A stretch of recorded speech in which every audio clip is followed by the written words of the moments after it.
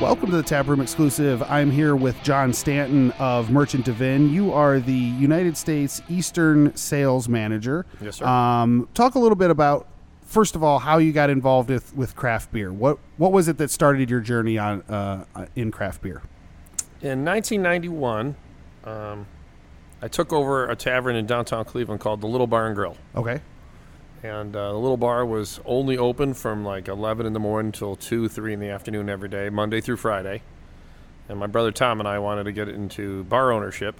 So I was still going to Kent State. I just come home from the Army, and I was going to Kent, and I took over the bar full-time with some friends helping me out. And inside the Little Bar has this real nice English pub feel to it. I think they've changed motifs since, but, nice red brick walls. We had back in the phone booth era, we had a nice red phone booth in the corner of the place that looked like an English, phone booth. And so I put a stand-up cooler in it, and I was trying to get some fun, cool beers to put in there. So there was a distributor called Dalmatian Bay. Okay. And I was here in Cleveland. And I don't even know if Dalmatian is still in business actually anymore. They did a lot of wines, but they did some really cool beers. And they actually sold Merchant of Vin beers. The funny thing is I never even heard of Merchant of Vin now that I've worked for them for 15 years. But Sam Smith was involved in it. A couple of Trappist breweries, Einger Brewery from Germany and stuff like that. Mm-hmm. So Shellbach was there.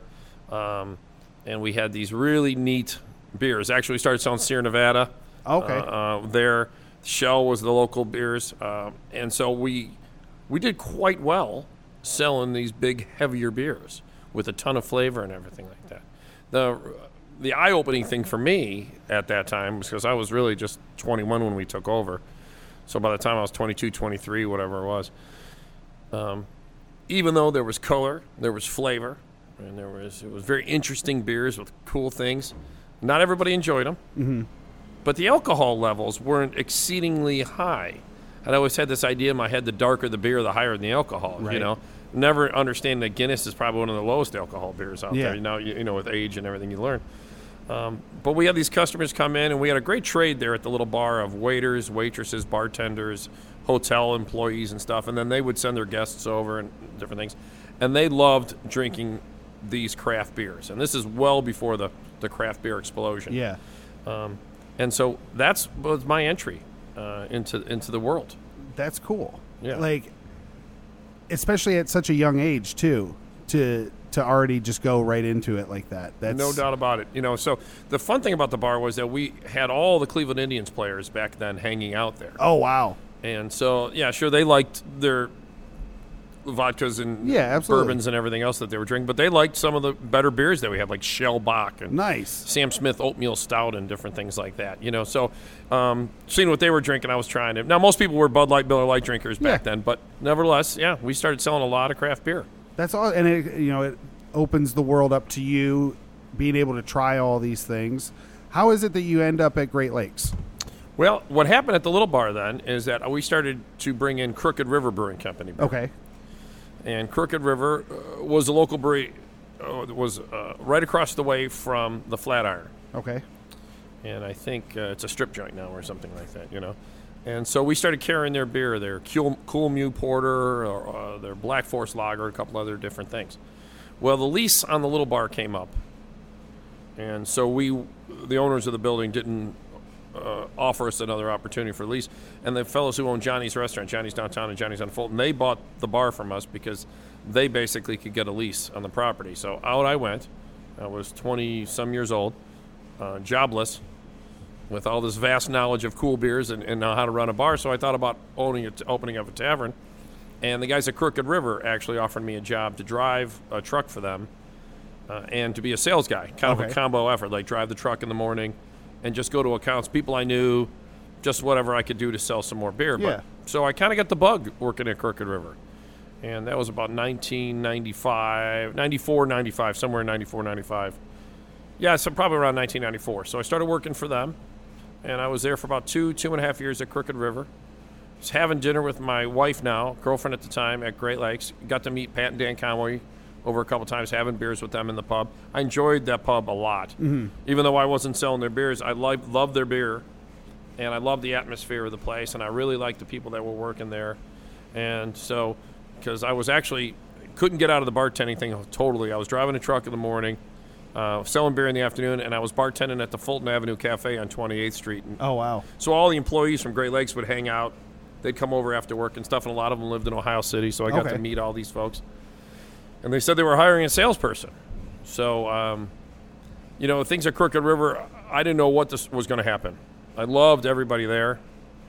But now my wife was pregnant. We were going to have our first child, and I was thinking, oh, geez, what are we going to do here?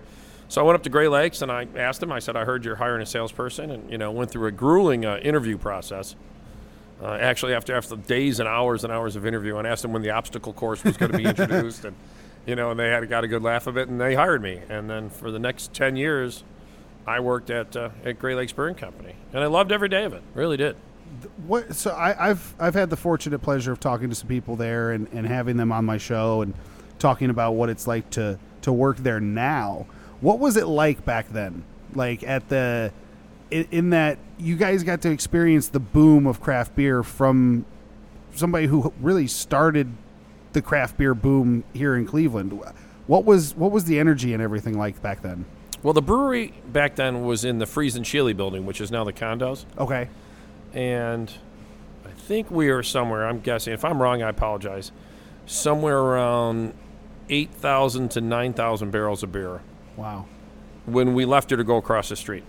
So we'd probably gone from 5,000 barrels to, say, it's easy math, 5,000 to 10,000 barrels in the Freeze and Chili brewery. The neat things about what was going on then was that you'd have these vast swings of interest. You'd have these people that would literally lose their minds because we didn't get them all 6 cases of October or Dortmunder. And then you have these other people, you'd walk in and try to sell them a draft handle, and they look at you like you had 3 eyes in your head because it didn't say Bud Miller or Coors on the label. So you'd have these incredible differences of opinion. This is back in the time when you go to a beer festival, and there'd be more than a dozen people walk around with clipboards. Wow. Writing the names and their own private tasting notes for the beers and writing down the labels and all this other kind of stuff at beer festivals. So they could go to the stores, and that's when tastings actually made sense. And you could actually shake a hand with a customer who you could turn on to be a customer for years back then. Yeah. And then I introduced Great Lakes beers to Jacobs Field. Okay. It was Jacobs Field at the time. Still is. Yes, in my eyes, I still call Kenny King's Chicken. So yes, it's Kenny King's. It's Jacobs Field. So forgive me, I can't remember the gentleman's name from Sports Services, and it'll come to me in a minute. And I we're the local beer. You have all this domestic. How about just one kiosk, one rolling cart for Great Lakes beers? And he says there's just no money. And I suggested to him that he charges the same amount for Budweiser as he would for our beer, but put in a 16-ounce cup. Okay. I said, so the price per ounce is kind of the workout, and you can make a little more money selling our beer. And I said, just give me a homestand. I mean, just kind of bug the guy enough to shut me up. Yeah, I got Cleveland's on the label, man. Exactly. He put it in. He called me later. He goes, I can't believe how much beer we sold. That's awesome. And so that's what started at Jacobs Field. So that's the exciting stuff. And then, we started hiring some distributors down in Columbus and in Pittsburgh with Fuhrer Wholesale and Imperial Beverage in Michigan. And, this thing. And then the explosion of Christmas Ale was just crazy. I'll never forget. We lived, my wife and I, and 3 of my kids. My 4th was born in Euclid, where I live now. I was coming downstairs, and she's on the telephone, on our home phone. This is days of beepers. Yeah. Okay. The phone is attached to the wall. We got a cord. Yeah, we're landline. And giving people an idea of the picture. And so she's like, I'm sure if he had the beer, he'd sell it to you. Yeah. And I'm like, what?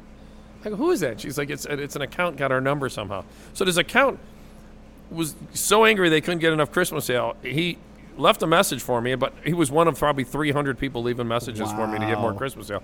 Got my home number. That's insane. And called my house. And I got on the phone. I'm like, what are you doing? I was like, if I had the beer, I'm not hiding it. I'd love to sell you more. I'm not going to turn down money. So it's those things. There's a guy named Jürgen Hofer who sadly passed away about a year ago now. Jürgen worked for Null Beverage, which was our distributor, with a fellow named Freddie Colombo and Mike Null and Bob Null and all these great characters at Null Beverage. We walked in a grocery store. At the time, it's a Tops grocery store. And the guy's like, can I get 50 cases of Christmas ale? And I said, we can get you 10. Yeah. We got out to the car, and Fred, who was the boss at Null Beverage, calls Jürgen. 30 seconds after he left the store. He said, "Hey, this manager at this Tops in where was the Tops? It was in Parma Heights. I'm trying to think of the address ever, but nevertheless, he said, "Hey, Jurgen and John just promised me 50 cases, so you guys got to ship." And we're like, "No, we just told you 10 cases." Yeah. And it's like, so this was the fun times back then. We had a lot of laughs, sold a lot of beer, a lot of education, a lot of beer dinners, a lot of different, bringing our beers in front of people from Great Lakes to explain the history, the styles, where those styles came from. Why they're good, why they're bad, why they have to be kept refrigerated 100% of the time, because we didn't do anything to protect our beer but refrigeration back then. Yeah. So we were driven mostly by draft beer, and so that was the exciting times. And then we went across the street to the big brewery. Yeah, man, the growth of Great Lakes has just been incredible to watch over the years. No doubt about it. And to actually sit there and to be a part of it and to witness it from the inside, it had to be something special. Well, some of my best friends in the beer industry were people I met at Great Lakes. Like Luke Purcell's the head brewer here at Collision Bend Brewery. Probably my best friend in the whole world, Rob Garrity. He is left Great Lakes. He worked in the brewery as one of the brewers. Then came to the dark side, as we like to say, as a sales rep.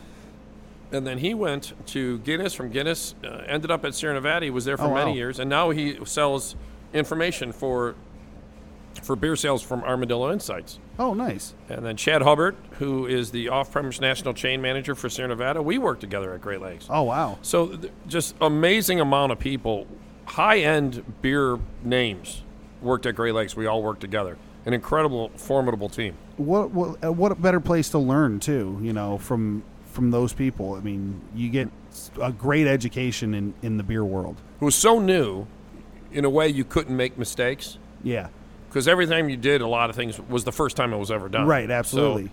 So, sometimes it's better to be ignorant and lucky than to be good. Yeah. Exactly. Hey, it worked out well, right? Mm-hmm. And so you decide you've been at Great Lakes for 10 years. You decide you want to maybe move on. What do you go straight to Merchant of Vin from there? Yes. No, what happened was I actually hosted a beer dinner with who became my boss from Merchant of Vin, a fellow named Joe Lipa. Okay. He came into Cleveland. And the owner, the Winking Lizard, one of the owners of Winking Lizard, John Lane, hosted a beer dinner for us. And we did this. I hated the name of it. We had New World, Old World. Okay. Which became New Beer, Old Beer. But I like New World, Old World. Yeah. You hear old beer. Yeah, exactly. The connotation of old beer. So the idea was that we were going to have Great Lakes beers, and we matched up a series of Merchant of Vin beers with the Great Lakes beers. They had a larger portfolio. Gotcha. Because they had 10 breweries, and we could pick out different beers. Yeah. So we picked out beers from northern Germany and Einger Brewery in southern Germany. Nice. Orval, to match Burning River and all this kind of thing. And we had a great time. We just had a hoot. Cool. And so the next day, Joe was like, "So, where to go? What's to do around here?" And I didn't realize he was actually interviewing for a position here in Cleveland. And I said, "So, hey, would you like to come down to the brewery to see it? Let me buy you lunch."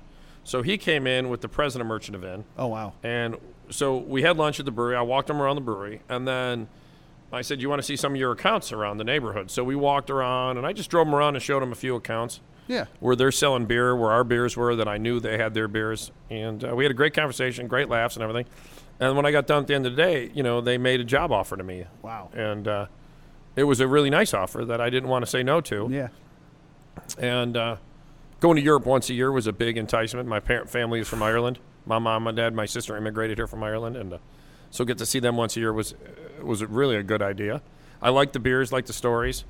I was sad about leaving Great Lakes. But I thought this might be a better opportunity for me and my family in the long run, and it's paid off. Yeah. So, I've never burned a bridge at Great Lakes. I enjoy everybody still, and we have this great, because of Facebook, we have this group of people who work at Great Lakes and have worked at Great Lakes, so we can stay in touch and everything, which is fun. So I still like going over to the pub and having beers. Absolutely. And I actually stole one of their guys who left Great Lakes. I shouldn't say stole the Merchant of Vin. He left to go to work at Anheuser-Busch. I stole from Anheuser-Busch a fellow named Dave Andes. Oh, nice. Then came to work for me at Merchant of Vin. He backfilled my position when I became the head of really? the part of the half the United States when I took over that job. That's got to be it. That's got to be. Well, we'll get there. So how do you go from getting hired day one there from that interview to now running the eastern half of the United States for sales? It's a great question because it's been many years, and I came in thinking I was going to have the same success I had at Great Lakes, not understanding the phenomena that Great Lakes doesn't happen everywhere. Gotcha. I'm thinking, well, shit, I'm the reason Great Lakes was so big. Yeah, what a moron I was. Obviously they didn't need me. Yeah, they're struggling since I left. Great Lakes is 1 in a million. Yeah. Okay? But I found out quickly not everything we did at Great Lakes would work for these European imported beers and stuff like that. So it took me, a couple years. Sales were going up nicely from just hard work and activity and shaking hands and relationships. But I had to learn to sell the imports a lot differently than I sell the craft beers. And, it's more of a wider net, trying to going from 1 inch deep, trying to get to 6 inches deep in a wider net and working hard with our distributors and trying to work with them. And education is a huge thing for my brands at Merchant Event now. I'm trying to understand what a real Trappist is versus an Abbey. Mm-hmm. Trying to understand what an authentic German this versus that. Trying to understand lambic beers and why lambic beers are so rare and weird. And it was one of the reasons I left to go to Merchant Event, because these guys are the ones who invented the styles that we sell here in the United States. Right. They literally are the breweries and the families that made this all happen. So I was covering Ohio and Michigan, Indiana, Pennsylvania, parts of New York. I've covered parts of West Virginia. I've covered, this, that, and the other thing. And so between grocery store chains and working with all these different people, over time, we grew the business. And in the market I'm in now, we actually doubled the size of the business, which was really nice. So our company, the parent, the managers and the president of the company wanted to kind of split things up in a way so we could actually work the markets and we can do some things. So interviewed a few of us at the company and gave me the opportunity to cover half the United States, everything east of the Mississippi. Wow. So we did that for a couple of years, and then he said, you know what, I think this is too much for everybody. Why don't we split it in thirds? Okay. So now I'm on the eastern third, which I cover, all the East Coast, basically. Yeah. And then we have this, my coworker Jim, good buddy of mine, covers the center of the country, and we have another guy named John that covers the West Coast. Nice. And so that's kind of how it works out now. So I think I have, I don't know. I got 8 folks that work in, 20 states or something like that that we're covered right now. So it's busy. Yeah, absolutely. And so you guys specifically feature these European imports, like some of the brands that you guys feature in your portfolio. Well, we'll start with Germany. And we start with the Einger Brewery in southern Germany, which is one of the highest, most awarded breweries on the planet. One of my favorite Oktoberfests. I think the best. Yeah. And, I have my thoughts on why that is, but I don't want to taint the jury pool. I just want people to enjoy it. We'll talk off air about it. Exactly. Then in northern Germany, we have the first certified organic brewery in the world, the Pincus Brewery. Okay. Which was originally the Mueller Brewery, then it's the Pincus Mueller Brewery, and they just dropped the Mueller and went to Pincus. Great family. Friedel's the head brewer now. His wife, Barb, is one of the Muellers. Just dynamite people. In Belgium, we have 3 Trappist monasteries, Orval, Rochefort, and Westmalle. All unique, great stories, each of them. We have the Lindemans Brewery. The Lindemans Brewery is the largest lambic producer of beers in the world. I think it's over 90% of the lambic beer produced in the world. Wow. Comes out of the Lindemans Brewery because they brew for many other lambic blenders. Okay. The liquid actually will come out of Lindemans, like for Hanson's and different people like that. They get their Interesting. liquid. And so you'll never hear those breweries make fun of Lindemans saying it's fruit juice and stuff like that. Right. Because most of the beer that they sell in Belgium is actually very acidic, Gers lambic. Yeah. So then we also have the De Proof Brewery. Okay. The De Proof Brewery makes a gluten-free beer called Greens. And the Greens Brewery is pretty amazing. Well, the De Proof Brewery is pretty amazing. The Greens beers are amazing because none of the ingredients in them are inherently have gluten in them. They're not deglutenized or stripped or anything like that. They are just ancient grains, as they call them. Wow. They weren't there. So, and the De Proof Brewery is just an amazing place, just the same. Dirk Dott's the head brewer there, double PhD. He brews over 300 different labels. Almost all the McKellar brands come out of that brewery. Wow. And he's the kind of guy that can just cut through all the fat and say, okay, this is what you're trying to achieve with your flavor. Why don't we do it like this or do this or do this? And he'll help you create a beer, and then you package it and you buy it from him. So none of the beers that he makes actually have the De Proof name on them. They're all the people's that make them. So then we have 3 Trappist monasteries we represent in Belgium, 1 in the Netherlands. That's a new one to us, but the 3 Trappist monasteries in Belgium. So the first time I got to go see them, it was just literally magic. Oh, I can only imagine. So the Orval Monastery was formed in 1070 originally. And Countess Matilda went to go pray for her husband who had passed away. And as the story goes, she went to the most holy place that they knew of because there was a naturally spring lake. Okay. There. And all the folks knew this, that the water that came out of that pond didn't make them sick. Gotcha. So they can drink it. And so they assumed God had put the lake there, or the pond there for them. It's a pretty good-sized pond, but it's just a pond for them. And I guess you could say Jesus or God did put the pond there because he built all this. So she was praying for her husband who passed away. And as the story goes, her tears had loosened the wedding band on her finger, and the ring fell in the pond. For all I know, she was happy he was gone, and she threw the ring. Right, But right. nevertheless, this is how the story goes, and it sounds factual enough. So her ring falls in the pond, and she is hysterical because she can't get it back. And lo and behold, here comes this fish with the ring in its mouth, trying to come back to the surface with the ring in its mouth. And I'm assuming the fish was trying to eat the ring. Right. Or maybe she was trying to deliver it back to the surface for her. But Matilda got her ring back. And she said, this is truly the Oravalis, the Golden Valley. And with that, she got done. And in 1070, they started building a church and a dormitory on the side of it. And that's what started Orval in 1070. Oh, wow. And so it's a couple of reincarnations. The last reincarnation, it got destroyed during the French Revolution. Okay. And then the De Heron family was given all the property. They're the major landowner in the area. They were given all the property. And so the church came back to them in 1926.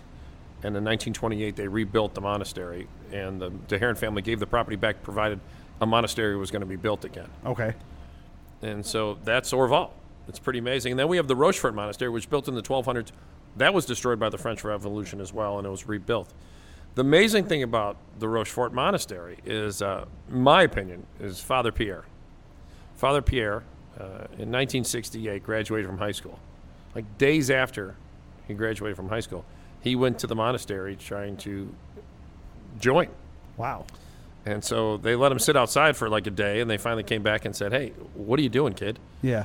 And he said, I want to be a monk. So they brought him in, cleaned him up, got him some food, cup of coffee or whatever, and said, hey, listen, if you're serious about this, take a couple days. Why don't you come back next week after, whatever. We'll let you spend the night, get a feel for it. Yeah. So we did. And they said, okay. He's like, no, I really want to join. They said, all right, you come back in 2 weeks. We'll let you stay for a week. He stayed for a week. They told him, now listen, you're awfully young. Go experience the world. Do not come back for 6 months. If you're here in 6 months, we'll let you stay. And he came back 6 months later. Wow. And he's been there basically since 1968. So Father Pierre is in charge of the brewery. Okay. He's got his head of quality control used to be the head brewmaster named Goomer Santos. And now his head brewer is Benoit. Some of the nicest people you'll ever meet in your life. And when you get there, you'll understand how the Trappist monasteries work for charity. Right. Orval is the same way. Father Xavier, just as sharp and nice as can be. Father Pierre at Rochefort, a 10. I mean, just a 10. And then the Westmall Monastery. Now, the Westmall Monastery is the first monastery that was built after the French Revolution. Okay.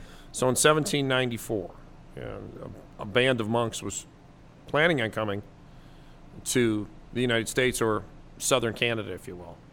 And so the Archbishop said, hey, hold on.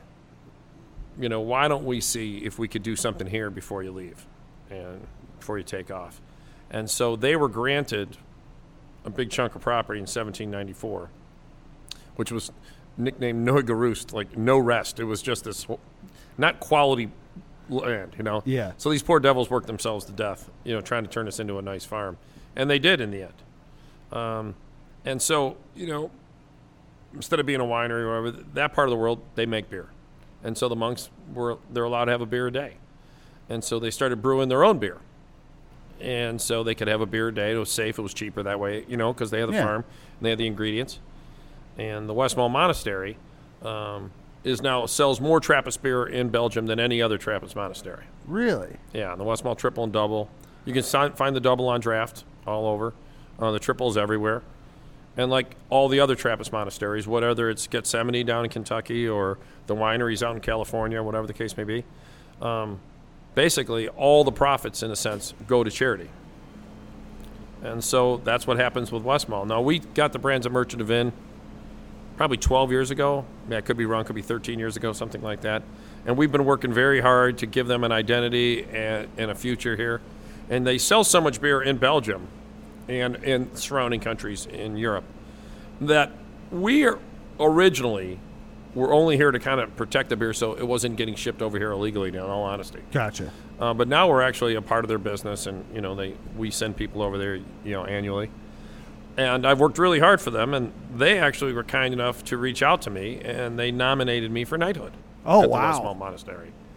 And so Manu, their export manager / marketing manager, he reached out to me and asked me if I would be, if I'd be interested. Basically to let me know that my name was up, for knighthood, or knighthood for, I guess knighthood sounds better than sainthood. So for knighthood. And I was like, oh, that's cool. And I didn't hear anything else about it in a long time. And then the president of Merchant of Vin sent in his weekly email. This is his style perfectly. Doesn't say anything. Blah, blah, regular weekly email. And first paragraph, by the way, John Staunton will be knighted in Belgium on this day. Wow. And I was like, I read it like everybody else in the company, which is so perfectly Merchant of Vin. It's so perfectly a Trappist thing. Like, get over yourself, buddy. You're not that cool. And I was like, wow. And I handed the computer over to my wife. I said, check that out. And she's like, is that a joke or is that real? I said, that's real. And so I was like, wow, we better start making plans. So my wife and kids wanted to come over for it. Then they made a change in Belgium in the weekend of the beer. Instead of doing it in the city hall, where they've done it for God knows how many years, this huge building that anybody's allowed in, they said, no, for the first time in, I think they said 50 years, we're going to do the knighting back in the Brewers Hall that was built originally in 1697. Wow. Yeah, and I was like, oh, that's cool. The only knock on it, I only got one ticket. Yeah. So I had to say to Nikki and the kids, I'm like, I'm sorry, I only get one ticket. There's no sense paying all this crazy money to fly everybody over there if you can't go in to see it. Right, absolutely. Which was disappointing, but it was magical. The entire ceremony, the entire weekend, everything about it was way above billing. It was cooler, nicer, more memorable than I ever thought it would be going over. We got to the weekend of the beer, and the weekend of the beer starts with a parade that leaves the Brewers Hall, and there's these guys in these old outfits carrying kegs of beer, and the church and the bishop and everything leads the way from the Brewers Hall over to this huge cathedral in Brussels. Then you got to understand it's all based on the fact that people could not drink beer or drink water, and they were getting sick. So a fellow named St. Arnold, who's the patron saint of beer, was just a normal parish priest, and he kind of just said, hey, these idiots are getting drunk all the time, and they're alive and kicking. And these nice people who aren't touching a drop of alcohol, all right, are sick as a dog, and they're dropping dead. So he said, that's it. No more water. Everybody's drinking beer. And that's what started this whole thing of people just drinking beer. And not understanding, they actually thought it was the ingredients. They didn't understand it was the boiling of the process that killed all the bacteria. Yeah. So there you have this history and everything going on, and we're in this church, and they're saying a prayer over a keg. And, it's something we would never do here in America, but it just seems so right. The parade goes back to the church, and as soon as the parade goes back, this big, huge beer festival opens up in the Grand Place in the center of Brussels. There's thousands of people there, and they do it really well. You go to these machines, you put money in, you get these little coins, and you give a coin, to the bar. They give you a full beer. Wow. in a logoed glass, not a little cheesy plastic Yeah. cup with 3 ends and you have to hit a card or anything like Wow. that. You got a real Orval chalice or Rochefort chalice or Westmalle chalice, whatever the case may be. A nice Lindemann's flute if you're interested in that. And so the next day then, on Saturday, we had to be in front of the Brewers Hall at 10 o'clock. And my good friend George Fisher from Cavalier Distributing was knighted as well with me. And we came in, you had to give your name, you got 1 ticket. So the president of Merchant Event came. I gave him my 1 ticket that I was given. Yeah. And we went up to the room, and all the Grand Masters of the Brewers Association comes up. And they're in these purple outfits with these funky hats, kind of like, Mr. Cunningham from Happy Days kind of stuff, whatever. Was that Fred Flintstone? Was the Grand Poobah or whatever it was. So we go through this process, and they have these 3 guys in the back playing horns. Whenever you get announced, they play a song, and then they came up, and the Grand Master, Frank Boone, is the current Grand Master. And those are from breweries that were originally opened in the basically late 1600s that started this thing, that are still open today with direct descendants. Wow. That are the same families own them. And so went through the process, and they take a brewer's staff and they tip you on both shoulders, and you said, you are now knighted in the brewer's palate. And So am I supposed to be calling you sir? well, I think so. Okay. I apologize because I have not been. So I'll have to just say the word a bunch of times, and I'll re-edit this interview. It will come more natural to you over time. I apologize, sir. Isn't that funny? And and Sister Helen thought I wouldn't ever amount to anything, and there I am, knighted. So it was just a remarkable weekend. It was spectacular. Everything about it was way bigger, cooler, nicer, neater, than I ever dreamed it would be. It was really a lot of fun. So you got put up for this nomination because you know all about this beer just through selling it. How did that initial nomination come out? Well, I think for all the things I've been doing for the monasteries, Okay. I think that's where it really came Gotcha. from, especially Westmalle, because then Westmalle nominated me. And so what happens, you get nominated, but then another brewer who is part of the Brewers Association, if you will, from the Brewers palate, has to second it. Okay. And then if you get third, a third brewery says, yeah, that's our kind of guy, or that's our kind of girl, whatever the case may be. Then you start working your way up the list of who gets knighted. Gotcha. Okay. So when Westmalle nominated me, then Orval, Rochefort, Lindemann's, DeProof, all the rest of our breweries said, yeah, that's John is our kind of guy. Nice. It's nice to have that backing. Oh yeah, it was great. The Dubach brewery especially, those guys, Henry and the rest of them, came to the knighting. So which was awesome. really nice that they were coming. I didn't expect Father Pierre to come strolling in. No, absolutely. He's got more important things to do than see me get a gold medal around my neck. But it was after 25 years of being in the business, it's something I can hang my hat on, definitely. Absolutely. That not many people get to have that kind of honor. And when I read about it, and then Luke happened to mention that he knew you, and I was like, wow, it would be really cool to get to the opportunity to learn from you and kind of hear that sort of experience. And that's sort of how this whole thing happened. I really appreciate you taking the time to be here and talk a little bit about this, and how can people help support Merchant Divin and help support you? That's a great question. That's probably the best question I've asked on an interview ever. The best way to support us is when you see our brands on the shelves. You'll see the Merchant Divin logo, but you can go to our website, find our brand, Samuel Smith from England, or like I said, Eyinger, the Trappist beers from Belgium. Please buy them. You see them on the shelf, buy them. If you're buying a 12-pack of Fatheads or Grey Lakes Brewing Company or something, even a domestic, why don't you try to give some of the beers that invented beer itself, and because of those breweries that I represent today, or what we have today in the beer world, why don't you give them a try and see where the beers actually taste-wise came from? Because they don't change their recipes for anybody. Right. That's just not how they do it. And just like here in American Breweries are all friends, we're friends with their other competitors and stuff like that in Europe. And yeah, so the best thing you can do is to support the brands, is to buy the beer. And if you just buy even a little bit, if everybody bought a little bit, it'll make a huge difference, especially for the monasteries, as far as their charitable donations that they make. Like we have Orval Day in the spring. It's usually the third Saturday in March. And we donate as a company $6 from every case of beer of Orval we sell that day.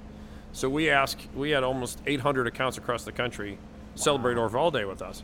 That money goes directly to charity. That's amazing. And we are in water is our charity. We're trying to get fresh, drinkable water around the world where it can't be. And being here from Cleveland, we're looking out at the Cuyahoga River right now. And remember, I was really young when it was catching on fire. To see how many people are using the river now today with paddle boards and this and that, and how much fun it is. We have the luxury of having all this fresh water here, and people around the world don't. And so this is the things you can do to help us, and that's one big one that you could do to help. Absolutely. I recently started getting into beer sales myself at the ground level at the selling at like a grocery store, and that has sort of sparked my exploration of different styles. And I found Orval and West Mall and all these places. I've found them, and I'm like, what is this? And I've learned they're some of my favorite beers. Oh, that's fantastic. I've tried some of these. I have I'm trying to remember. I think it's Orval. I believe I have a chalice of at home. Okay. I got it was a Christmas present.